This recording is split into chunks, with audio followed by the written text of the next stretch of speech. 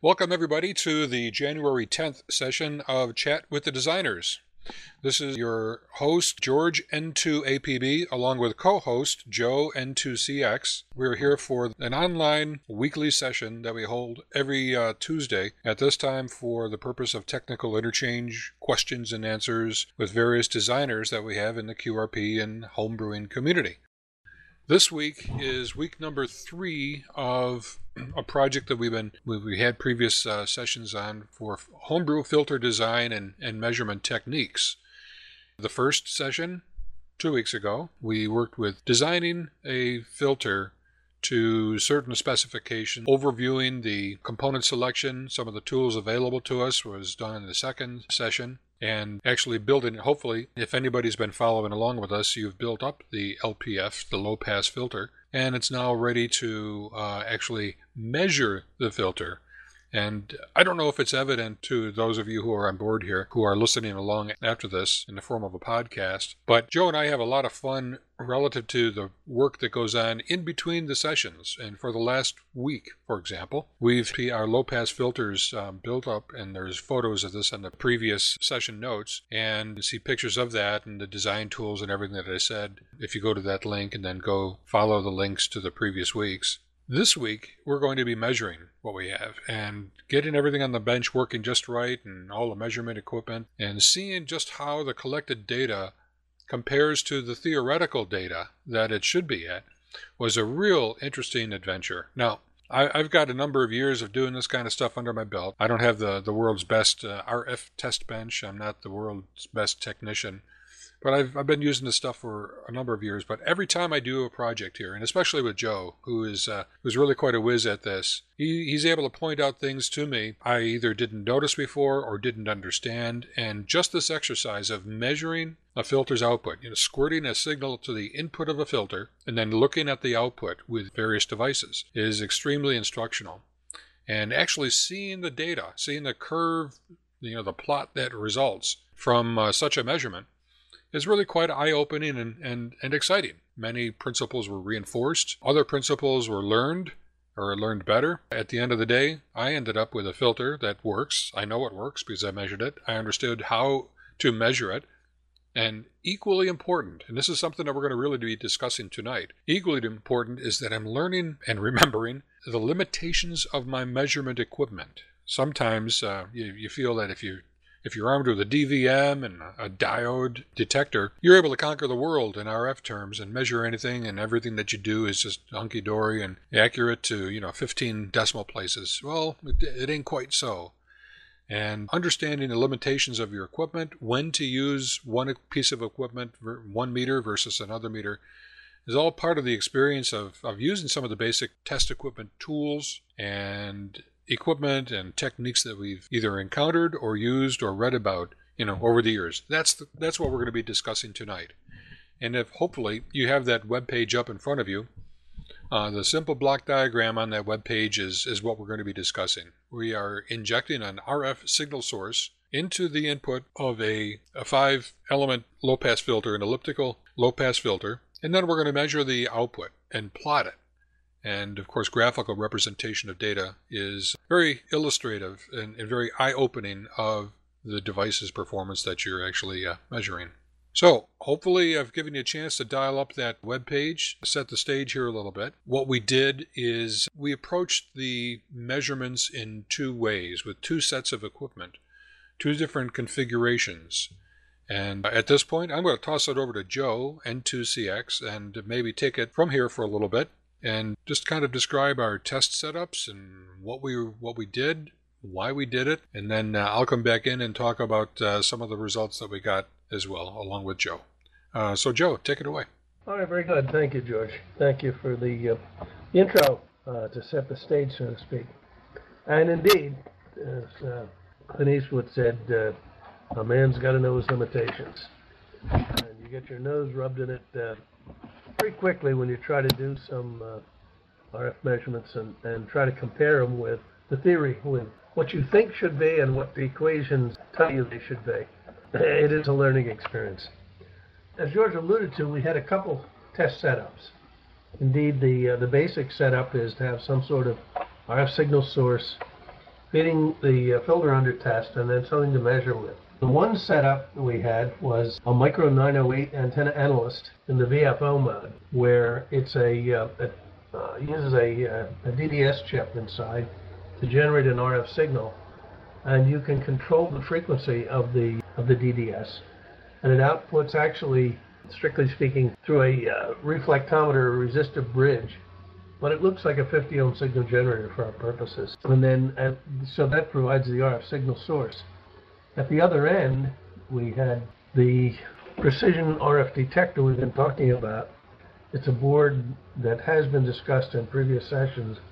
Uses an Analog Devices AD8310 logarithmic detector to measure the RF.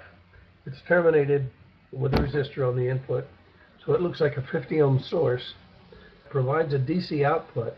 The DC output is proportional to the RF input, and it operates over the range of something like plus 10 dBm, which is on the order of a volt RMS, down into the lower reaches of perhaps minus 70 or minus 80 dBm, which is down in the millivolt range, down to a tenth of 100 microvolts or so. And the slope of the DC output to the RF input has a calibrated scale factor to it, approximately 24 millivolts per decibel. So that if you increase the RF input by 1 decibel, the DC output increases by a decibel.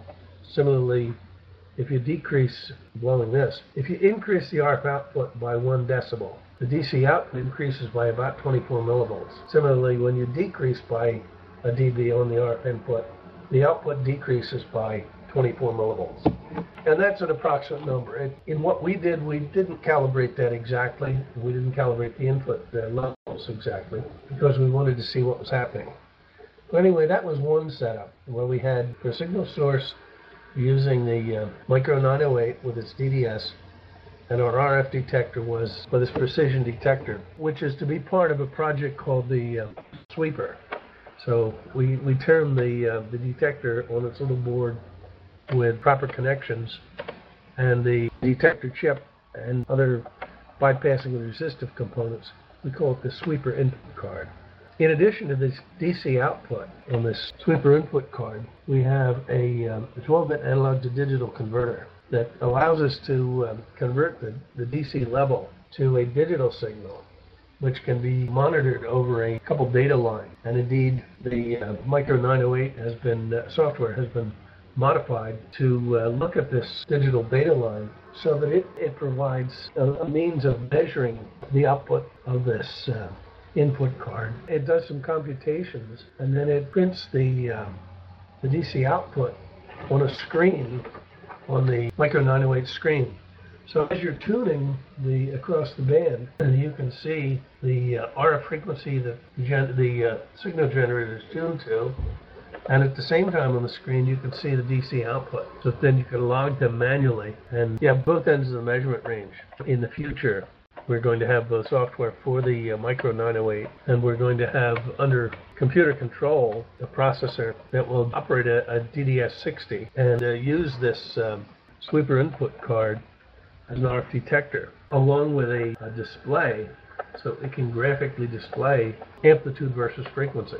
Hey, Joe, I think you used a really good analogy of it last week, and you called it the poor man's spectrum analyzer. Indeed, yeah, I wasn't going to get too deep into it at this point, but yeah, the net effect is that it's like a poor man's spectrum analyzer. The ability to sweep the frequency of the direct digital synthesizer under computer control, you do it either manually or automatically, and at the same time to monitor the output graphically on a display connected to the processor. You in effect have the equivalent of a poor man's spectrum analyzer, where you have a sweep generator that sweeps in frequency, and then along with it a graphic display showing the frequency and the amplitude, so that at a glance you can tell the response, for example, of a low-pass filter. We're not quite there yet, but that's the end goal. The setup we used here was doing it manually, where you read the RF frequency off the display and the DC voltage off the Micro 908 screen. And indeed, I think George is going to discuss it a little bit later. He cranked the results into a spreadsheet, and so that you could see what was happening and did some additional computations to convert this back to dB, so that we get a frequency versus dB manual scan of the filter. Setup number 2 was a little more traditional means of measuring a filter, in which a fancy HP8640B signal generator was used to provide the signal source, which is a very stable commercial device. When it was new, it was a several $1,000 instrument, but it's a very stable instrument with a calibrated output, calibrated into 50 ohms. So it's a very good device for doing this, but it's awfully expensive, and it's not something most hams would have around the shack. On the measurement end of the second setup was the KA7EXM micro watt meter, which is a device, again using the analog devices, one of the analog devices log detector chips, along with a microprocessor, and it provides a display of the RF input signal to it in terms of dBm. So it's capable of being pretty well calibrated. It's a very handy source.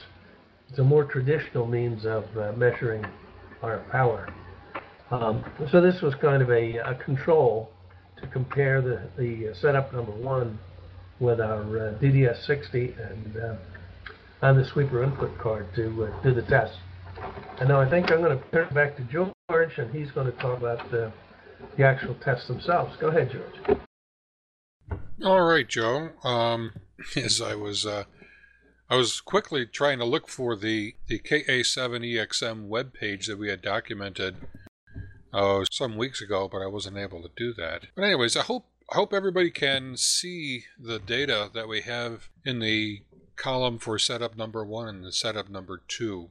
What we did is we manually dialed up the frequencies on both the Micro 908 and the HP8640B, so as to know that we have very accurate readings for the frequency. And then, of course, we took the data readings from the board, either from the LPF into the Micro 908 and the SIC card for the left, and as Joe said, into the precision RF power meter on the right, the KA7EXM.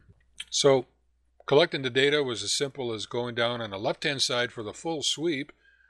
What it did was take a data measurement at every 1 megahertz point from 1 to 20 megahertz. Now, of course, knowing that this is a 7 megahertz filter, we designed it. The specifications were such that it would roll off starting at 7.3, and by the time it came to the second harmonic at 14 megahertz, it would be some 40 dB down. You can actually see in the column under that's blue, the heading of attenuation, ATTEN, you can see that at 14 megahertz we exceeded our design specifications. It's 52 decibels down from the passband, and that's on the full sweep.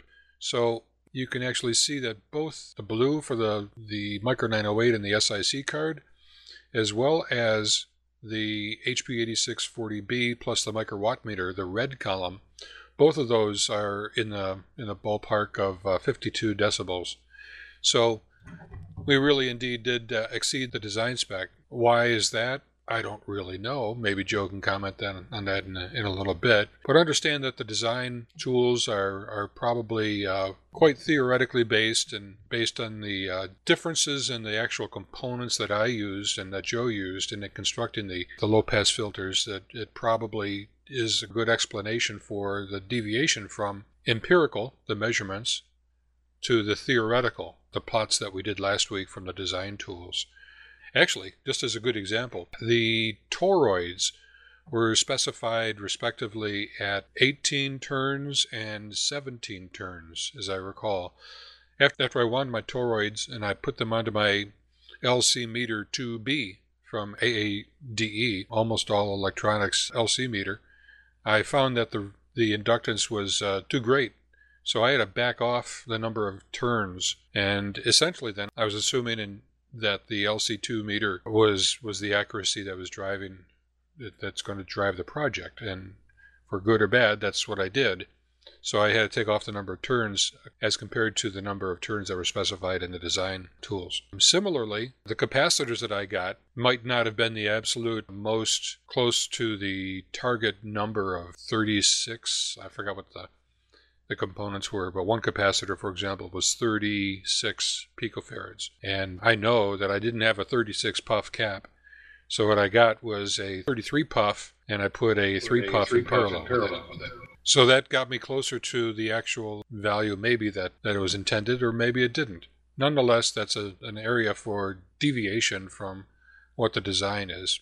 Many times when we're building projects on the bench, we go with that gut feeling. You don't have precisely the right value, or you don't have the right tolerance a component. Well, you can say, well, it's good enough. It's good enough for, at work, we sometimes say it's good enough for government work, or sometimes it's good enough for our ham bench, and as subsequent tests can verify it, as we have done with this here. So we see that if we look at the charts of data, the black, blue, and red columns, I just wanted to explain, if you happen to be following along and doing this on your own, for setup number 1, looking at plot number 2, full sweep. On the left-hand side, it should say plot number 1, full sweep. You see 3 columns, a number of columns. The first one, of course, is the megahertz column. I collected data then into the RF volts column. That is the reading that came directly off of the Micro 908 that was reading the SIC card, the precision voltmeter card. Now that is a voltage that representing it's the logarithm of the actual RF voltage being sensed on the input of the log amp. So what I did was I converted that to essentially decreasing steps, values of decibels. So referencing the blue column, we started at 0 dB at whatever the first reading was. In this case, it was 2.6920. I called that 0 dB. And then going from there downward, just referencing that first reading and whatever the second reading was and whatever the third reading was, reference to the first reading, showed the difference in decibels from that first 0 dB reading. And that got us the blue column. The red column was from the picture on the right, where we use the 8640B and the microwatt meter. If you're familiar with that KA7EXM watt meter, it reads output directly in decibels. So you're able to take the readings from it. Unfortunately, it was only to one significant digit, just a limitation perhaps of its internal A to D conversion and measurement subsystem. I think we experienced a little bit of, for example, the first reading might have been 0.85 or 88 if we had the visibility of that second significant digit in a decimal field. We didn't know. So it is what it is. Then we plotted the data, for the same points using the 2 different techniques down in the chart below. I color-coded the lines, of course, according to the data columns above. The blue line is the Micro 908 plus the SIC card. And the red line was the precision signal source, the HP 8640B, and the microwatt meter. I think generally speaking, our assumption was going to be that the more accurate reading was going to be the 8640B and the microwatt meter. Not as much as just because the equipment was more expensive or more or bigger or whatever, but there are 2 factors that really are driving the accuracy of the measurement techniques. And this is what Joe is going to get to as soon as I finish up here in another moment. The signal generator on the right, the 8640B, outputs a very precise level of signal injection to the device under test. That's a very important factor for determining the exact values being read from the output of your device under test. With the DDS60 being used as a generator inside the Micro 908, it's not quite as solid as the more expensive 8640 signal generator. It's more convenient and it's simpler and more straightforward, but it's not quite as known accuracy and its characteristics, its internal resistance, if you will, this internal impedance that is feeding the device under test is a little bit different than the signal generator. So as a result, we feel that probably the red curve is going to be the more accurate representing the circuit that's being measured as compared to the theoretical results that we were looking for. And then if you look down a little bit, if you look down to the last row which says theoretical from last week, you see the full sweep column, and this is the one on the left, where you see the two notches that we talked about. John had brought that to our attention as far as the notches being created by the parallel LCs in the filter. We feel that the red lines, the red plot, the red data is more accurately attempting to track that particular theoretical curve with the notches. Whereas with the blue line, which was the Micro 908 feeding the SIC card, that blue line didn't really show that bump. And I think that is because it's really down in the noise. That's pretty low signal, minus 50 dB. So that's down at the low end of the signal detection range for that particular board. And other factors that might be affecting the signal measurement of the log amp could be taking effect and or just not being able to register properly. There are some things that we think that we'll be able to do to improve that. Shielding is one of them. Maybe some other filtering on the power supply, who knows. But in this case here, the general shape is correct, yet the red line, the 8640B signal generator, probably is a more accurate representation of the circuit's performance. On the right side of the charts, of course, again, is the close-in at roll-off performance. Joe really pointed this out to me, where it's a good thing to show, kind of like taking a magnifying glass and zooming in on that knee. For example, on the left-hand curves, you see a sharp knee happening about 8 megahertz, which was, again, intended, that's the expected results from the design. Well, if you zoomed in on that area between 7 and 8, you actually see more clearly the circuit performance at the design frequency. As I recall, it was 7.3, I think, was the knee. So we can actually see the curves starting probably about 7.4 megahertz, starting to bend down in the plots on the right-hand side. And again, that was not only reassuring, real data comparison to actual to theoretical equations, but the actual circuit was operating properly too. So I mean, it's kind of a combination of everything that verifies what we've been doing. Again, the blue line and the red line correspond respectively to the Micro 908 and the signal generator.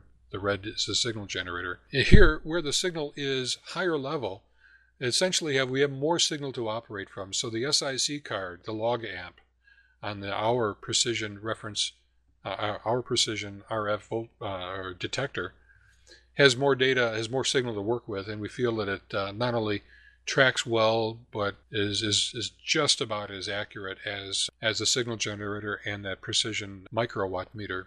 So we see the curves pretty close together, and I was pleased to see that kind of performance. When we zoom in on the right, of course, with the close in of the passband roll-off, we actually see some of the ripple that occurs in the passband from 7 to 7.4. If you see some of the data going up and down, some of that is noise, admittedly, but it's also representative of the ripple that is seen at any given instant in time for ripple through the passband. So I think that's probably another verification of what we had thought we were going to get in the theoretical session from last week. From the data chart above that, in the passband at roll-off, on where it says plot number 2 close in, it was the same technique for the 908. What 908 in the SIC, we took the raw measurements at RF volts and then converted that to attenuation, arbitrarily saying that the first data point was 0 dB and then going down from there. The right-hand chart, if I recall right, with the HB8640B and the microwatt meter, I have a column that I labeled direct. That was the actual direct reading. So in other words, that dB right there, minus 1.1 dB. So I either had to live with the red curve being 1.1 dB below the blue curve, and then just understand that, well, that's just the way that the absolute value of the numbers was taken. Or what I actually did is I adjusted up the microwatt meter reading by 1.1 dB so as to correspond to the data that we were comparing it to on the blue side there with the sweeper input card, the log amp. So the 1.1 dB was just shifted up, and that became the 0 dB that's represented as the first item in the red column. So that's just a little bit of a clarification on that data. But even so, of course, you see that there's a little bit of a difference in the readings, and at the moment I'm just at a loss to explain the approximate 0.2, maybe 0.2 dB difference, and maybe Joe will have a comment on that in just a moment. So anyways, that's kind of, I mean, in a nutshell, that's it. What we did was we built the filter, and then we used two techniques to inject signal into the input of our filter and measure the signals coming out. Understanding what the signals were, we were able to represent them in dB and then plot them, and respectively shown on the left-hand side for the full sweep and the right-hand side for the passband, to show the filter's performance. I think as a general conclusion, preliminary conclusion at any rate, for the sample of 1 or 2 that we did for this, is that the data indeed correlates to the theoretical values, and where the plots deviate from each other or from the expected theoretical, there's somewhat of an explanation that we have that can actually account for that particular difference. So I think, at least from our perspective, actually going through this, and maybe at some point you'll get a chance to do this yourself, taking these steps and actually seeing how theory corresponds to reality on the bench, you'll be able to use some techniques that we did here. At this point, let's take a pause, and a lot of information has been talked about here, and maybe I've mentioned something that isn't clear to you, or maybe I said an inaccuracy that you... Yeah, George, I was just wondering how important it is to bypass the voltage reference pins on the A to D converter. I noticed on your SCI chip that you've got a voltage divider supplying the voltage reference, but no bypass capacitors. And I'm just wondering if it's important to do that. I don't think so. I mean, it's always good practice to put bypass capacitors on there to take care of any kind of noise. When I'm thinking of it and have enough board space, I normally like to put like a 0.1 microfarad capacitor on, and then maybe even like a 0.01 as well, just to make sure that I catch some of the different frequencies of noise that might be present. Now, the A to D converter is dealing at DC level. This is why it wasn't overly of a concern to me. Point number 1 is that the RF is at the other end of the board than where the A to D converter is. Also, the log amp itself that deals with the conversion is very well isolated, or at least as good as I could do it. Using a lot of Joe's recommendations, we took extra precautions for routing of signals and shielding signals and bringing signals into and out of that protected area inside that ring, that ground ring, and ultimately we'll have a shield can on top of that too. So, long story short is that the at the A to D end is just DC, and it should be pretty quiet. I didn't feel it was overly necessary. However, that said, I mean, maybe that's the source of some of the signal variation that Joe and I did see at the low end of the signal measurement range. Not necessarily from a reference standpoint, perhaps, but just from a filtering standpoint in general. And something that maybe I can improve on next time. Does that make sense? Oh, sure. I just noticed in the Micro 908 The DDS60 is pretty close to the HC908, and on the HC908, the voltage reference is not bypassed. And I bypassed it on mine, and I noticed a little bit of a difference anyway, so some improvement. Okay, that's good to know. For everybody's benefit here, Ken works closely with Joe and I over on the Micro 908 project, and we've been keeping him apprised of our progress with the SIC card, this precision RF detector card. And Ken's seen the schematic and such, so that's the nature of these questions. But it's really quite relevant to everybody on here, so I think that was a good comment. Thank you, Ken. Any final questions before I turn it over to Joe as far as measurement, data, resolution? By the way, just as an aside, as far as talking about the data that was collected from the our log amp, the SIC card, I had first given Joe some sample data that only had one or maybe two significant digits after the decimal point. He had mentioned that we should get more, and I didn't realize, at least at first, that having more significant digits was really of importance in a log amp design.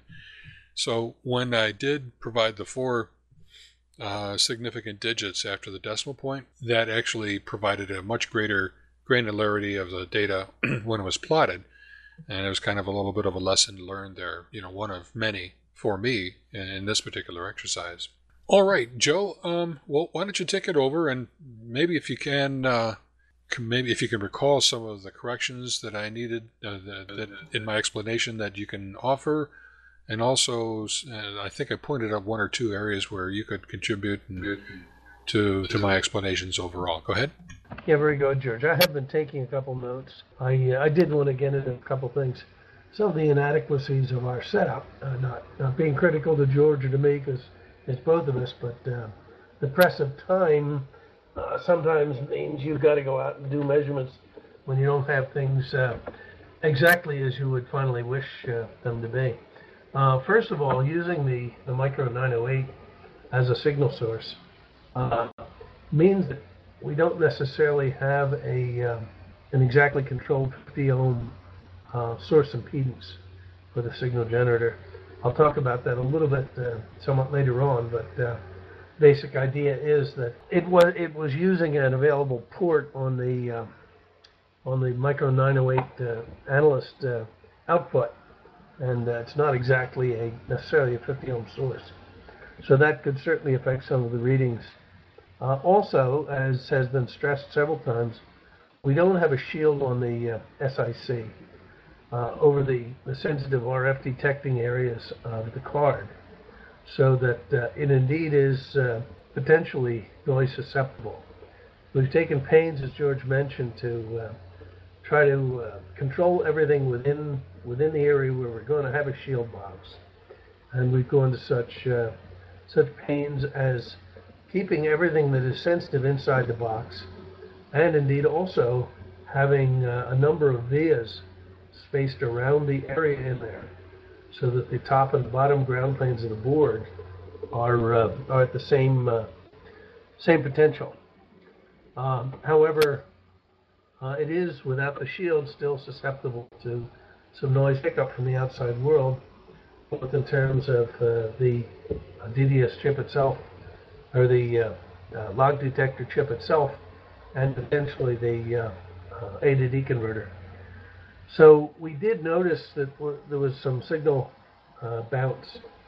When we did successive readings of the same data point, we noticed that there was some bobble in the readings on the digital side, so that indeed there's some noise that has to be taken into account, and potentially when we're running the thing under software, we might be able to get rid of some of it by taking, for example, 10 readings in succession and averaging them to try to get the noise out of the way.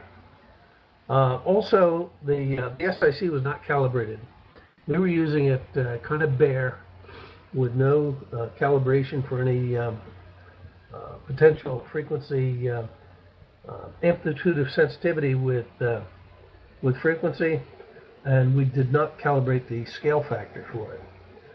So what we intend to do in the successive improvements is to do some sort of calibration, to provide a calibration procedure for users to try to take some of this into account, particularly in terms of a given test procedure, so that we can get rid of or we can calibrate out some of the inadequacies.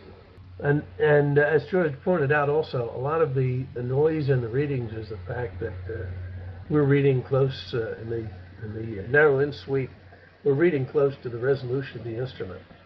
So just the normal digital bobble, if you're reading to within a tenth of a dB, you'll have bobble in the readings inherently in any instrument of plus or minus the resolution, or plus or minus a tenth of a dB. So it's not at all unusual to expect the things to bounce around a bit. We are very close, and I think it's going to work well. One of the other things I intend to do as we get going is, in terms of getting the filters on frequency, it's a bit of a difficult process when you're manually taking a series of data to then go back and tweak components and make another run to look at what's happening to the filter response. I noticed that George was adding or removing turns from his toroids. I noticed that, as expected, moving the turns on the toroids closer together or farther apart affects the straight capacitance of toroid, which in turn affects the apparent inductance. Well, squeezing them, doing another run, spreading them apart, doing another run is time-consuming and it's difficult to keep track of. When we do get the instrument to the point where we have an automated sweeper that gives us a graphics display as we're working, it'll be much easier to squeeze the turns of the toroids together or spread them apart. You get instant feedback on what affects the readings, so that we'll be able to home in on things a lot better in real time. I'm going to take a break and give it back to George, but I think that hits the accuracy and stability and intended improvements part of the discussion. Just to kind of elaborate a little bit more on an aspect of the calibration, it's, as Joe indicated, really important to understand that, and I guess as Bruce indicated too, it's not just understand the limitations of your equipment, but understand, well, I guess that's it, to understand the limitations of the equipment. And here, with the way that we deal with delivering a signal to the device under test, using the DDS60 card, Joe had specified 3 separate calibration techniques or procedures that, when implemented, should be able to account for signal roll-off of the DDS, any variations of the DDS frequency, level versus frequency, and generally provide a good enough signal source of calibrated nature that we can use the results that are measured with a little bit more confidence, even though it is a lesser expensive or a less elaborate type of setup as compared to some others ways that could be. The procedures that the algorithm, if you will, and the calibration procedures, we're going to provide that with the SIC card in the SIC card kit that we'll have probably available before the end of this month. To answer Paul's question on the text, we're going to be also introducing it inside the Micro 908 as an optional card, and some of those calibration techniques and procedures are going to be implemented in the Micro 908 software, such that the data that it ultimately displays from its precision RF detector are going to be useful right out of the box. Those same calibration procedures could be implemented in a PC that is being used to input the data from the SIC, or to drive the one that drives the DDS60. or any other controller, any other microcontroller that happens to be implementing the SIC. Joe's alluded to an instrument called the sweeper. This is another thing that's in our vision that we're working on right here on the bench. I'm looking at it right now. It happens to be Arduino based, implementing the same calibration algorithms and outputting not just to a text display such as it was shown with the Micro 908, but to a graphical display such as we use on the new PSK modem and the SDR Cube. It's a 128 by 64 pixel screen, nice blue screen that working through the driver package now that's showing plots of this roll-off. It'll also show plots of SWR and complex impedance when that is ported onto the Micro 908. So by the end of the day, which might be by the end of the month or the end of the quarter, at least for the Micro 908, we'll be able to actually see this kind of a curve plot on the Micro 908 as a result of its measurement through the SIC of RF voltage. But that's kind of like where we're going with this, and just one of the projects here on the bench. But wanted to indicate that there were calibration steps and things that needed to be accommodated in the proper usage of some of the different measurement sensors that we have along the way. Alrighty then, that might really put an end to the mini tutorial that we had intended to present here for low-pass filter design. And in it, of course, we designed a filter that may be practical and useful for anybody if you were to build it now or a little bit later following the notes that we have on the website. Not just to build it, but also to analyze it using some of the tools and such that we've discussed along the way. And then once you do build it, of course, you can measure its results and maybe tune some of its performance relative to what you wanted to be able to do. That was the intent of this mini tutorial. Hopefully you found this information useful. To kind of recap, or to kind of cap off some of the highlights or special notations that we wanted to make, Joe and I were chatting the other night, and he was rattling off some things, and we sort of decided that, geez, this these 2 or 3 points might be really of interest and of value to people as they're actually considering the kind of equipment that you're using to measure. Some of the factors that we as designers bring into consideration for each of the designs that we do. So we put that at the bottom of the web page, and it's called Key Concepts, if you kind of go down below the charts we've been talking about. And Joe, maybe if you want to take a few minutes and go through those charts and explain what you were the points they were trying to get across. Sure, will do. I'll get a little tutorial here. Indeed, the measurements we're doing, the measurement techniques we're doing are common ones done in industry. They have a lot of basic theory to them. I'm not going to go into the theory, but we'll talk about the impact of the import of what we're doing. And I want to do things a little out of order in the notes.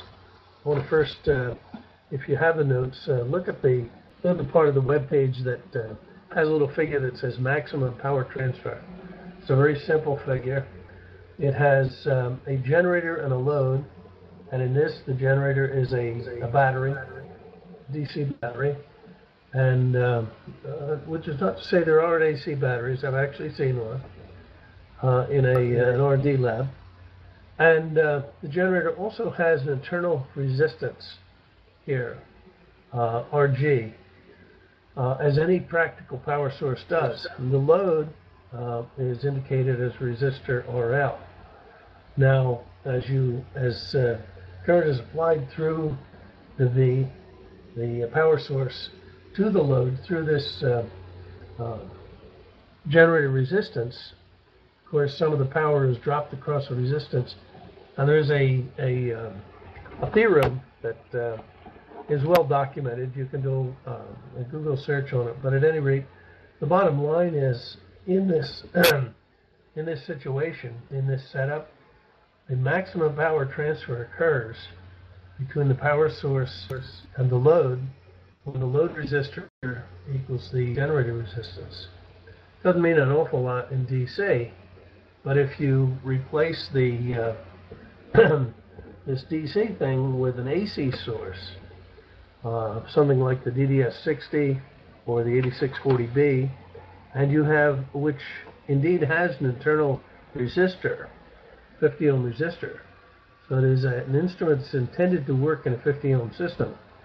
And then if you load that with another 50 ohm, with another load, let's say, the maximum power transfer occurs when the source resistor, resistance in the generator, and the load resistor are the same.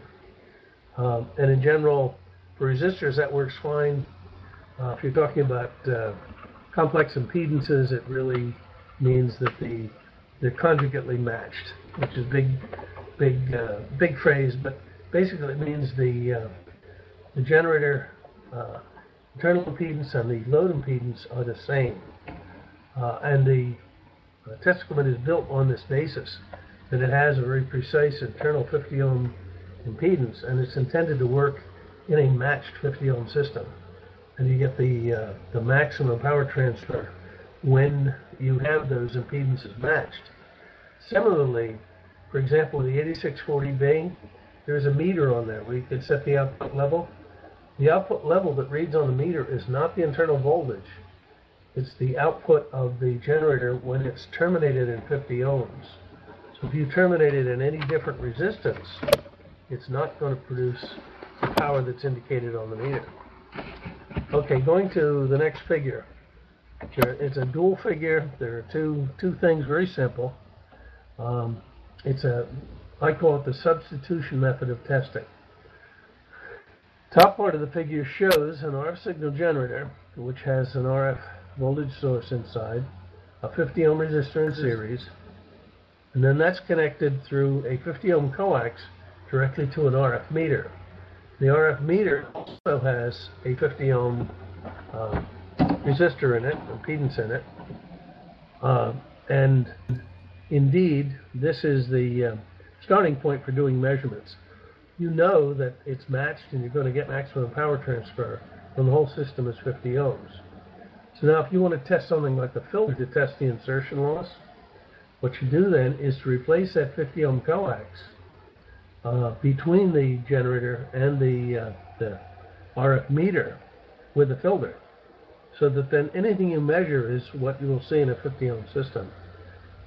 If the filter has roll-off, if it has attenuation in there, that's due to the internal components of the filter having either inherent loss or some sort of mismatch to 50 ohms so that the power is not transferred through it. Insertion loss in band, where you want the signal to go through, is due to, in large measure, it's due to the loss in the components, and to some extent to some reflections. Out-of-band attenuation is caused by a mismatch, intentional mismatch of the filter, not giving a good 50 ohm match to the system, so that it rolls off the frequency.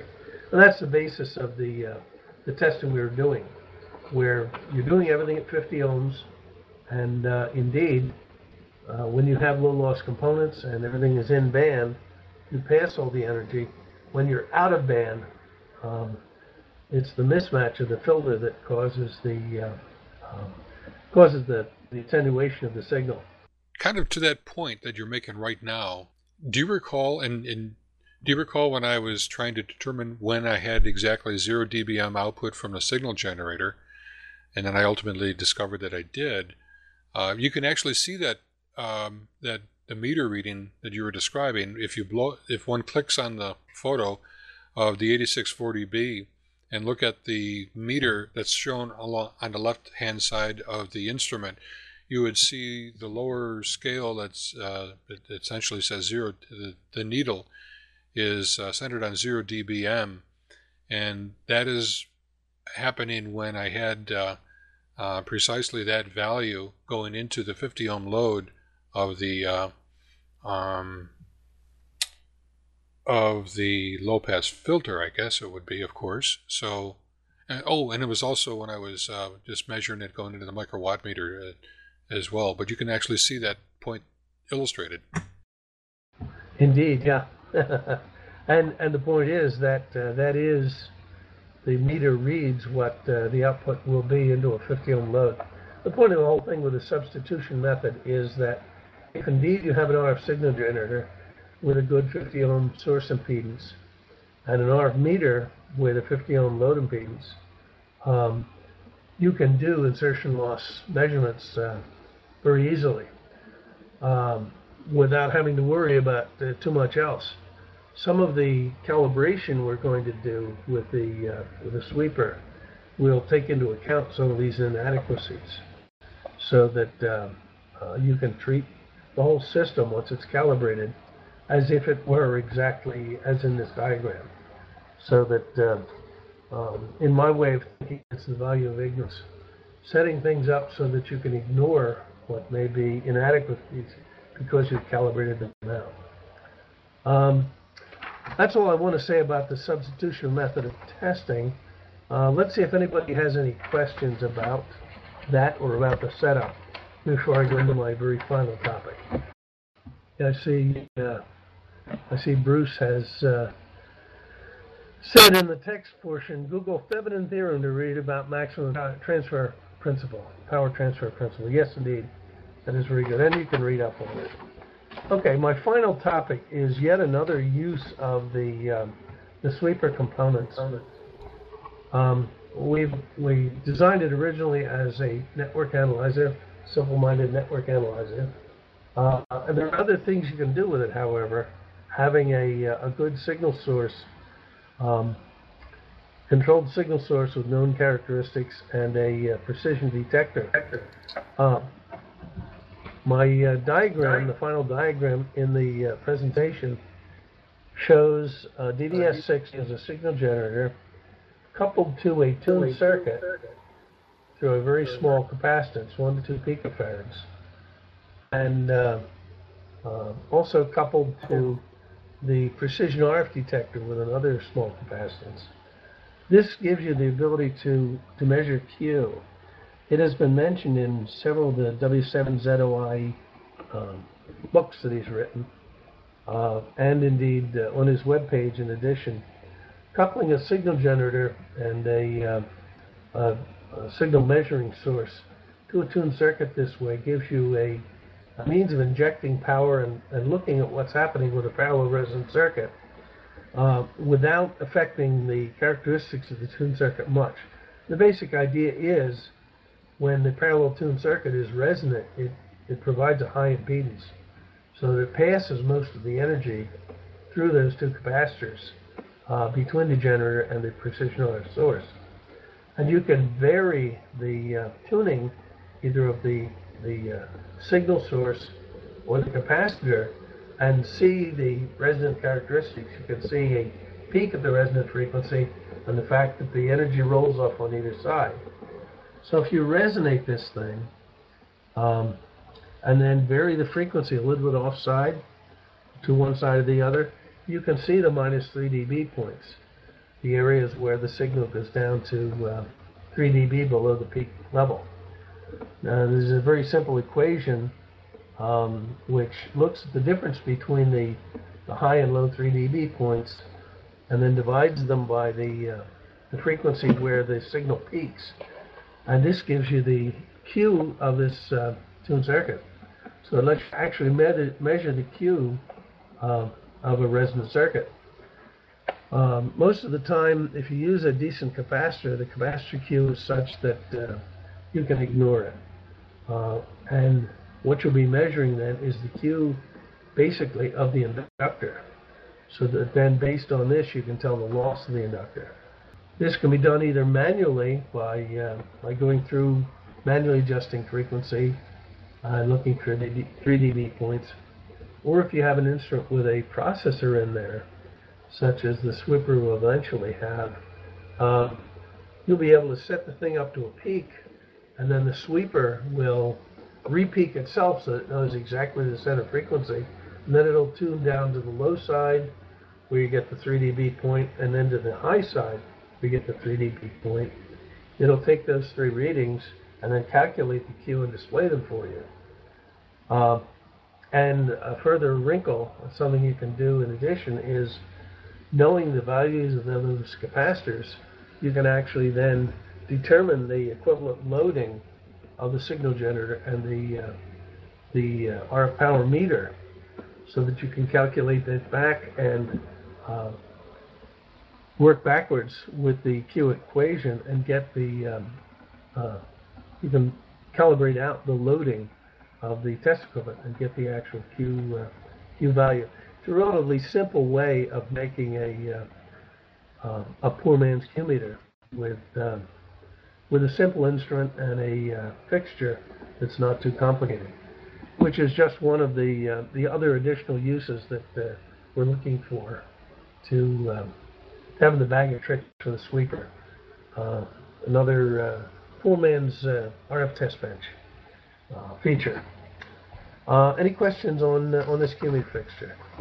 I thought this was a really neat. I thought this was a really neat circuit. And is there any special requirement, specification, or accuracy of the capacitor CV in doing such a measurement? Oh, indeed, yes. I didn't go into any of the practical details. There are other practical details. Bill, I think your box is kicking there, or you're keying the mic. I can hear feedback.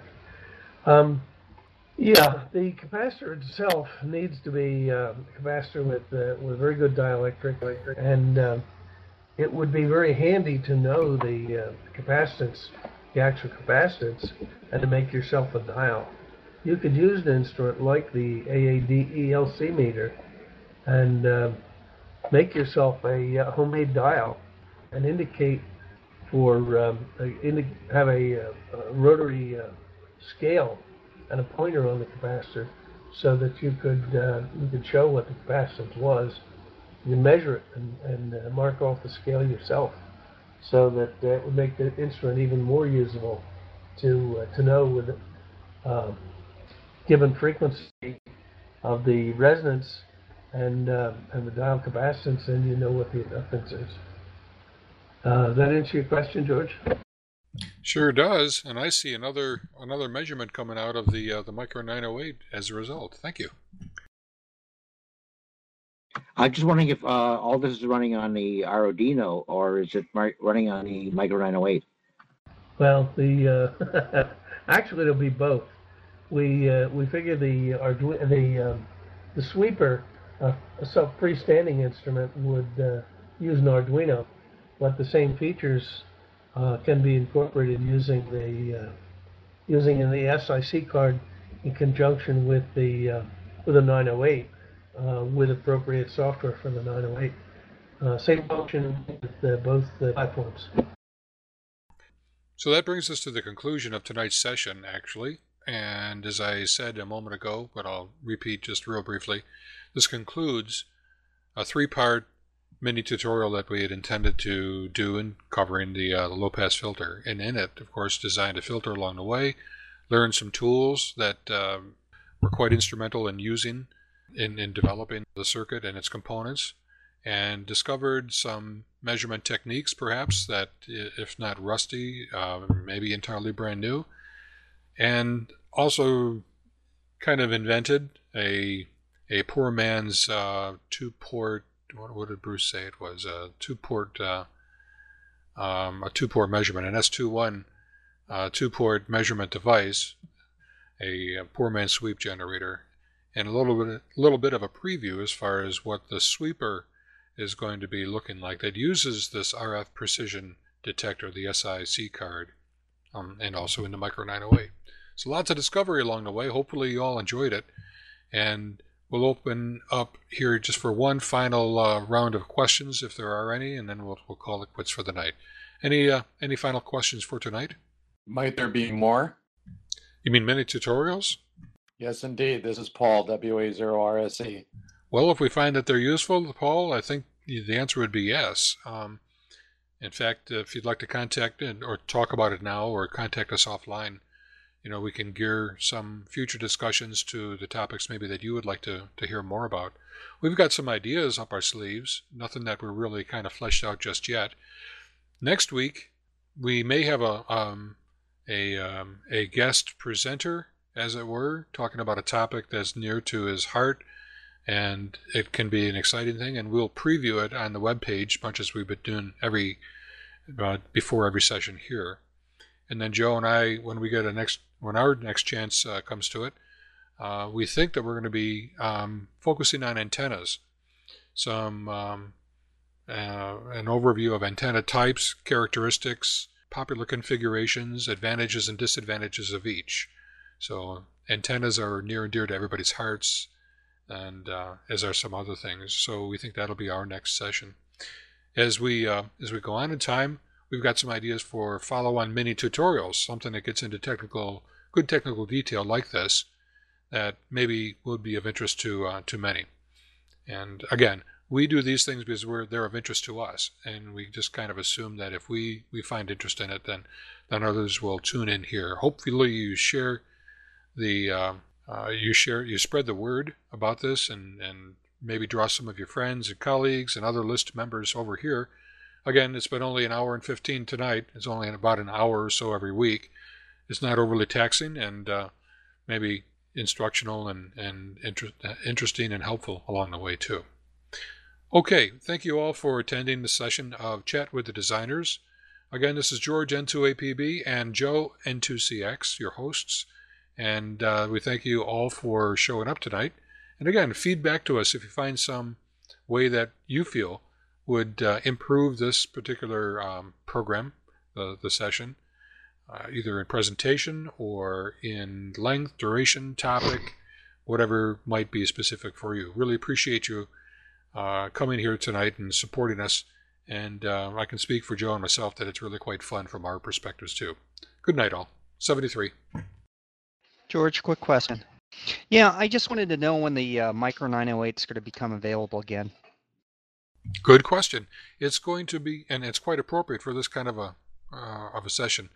I'm really hoping that I've got the next kitting that's on the ping pong table right down here in the basement. All the kits are out, all the parts are out and going through the kitting process. I'm hoping that I can get them all together for at least the next run of 100 kits. That'll be available before the end of the month. It's intended that we're also going to have the SIC card available as a kit, a workable option in the Micro 908. And as somebody asked before and Bruce answered, yes, it can. The SIC card can be included, added onto any of the previous vintages of the Micro 908. Okay, great, George. Well, thanks for the information. Yeah, you asked me earlier if I built it. The filter I did, and then I'm sitting down going, well, I'm going to have to come up with a solution to test this thing on my home bench, and I don't really have a good solution, so I like what you guys did with the Micro 908. Anyway, thank you, George. Thank you, Joe. You guys did a great job, and I'm looking forward to the next time. Well, thanks a lot for the feedback, Chris. Really appreciate it. And don't let lack of equipment stop you from kind of proceeding with your adventures. I think it's sometimes easy to whip up some circuits that will get you into the ballpark and at least verify that your designs are working.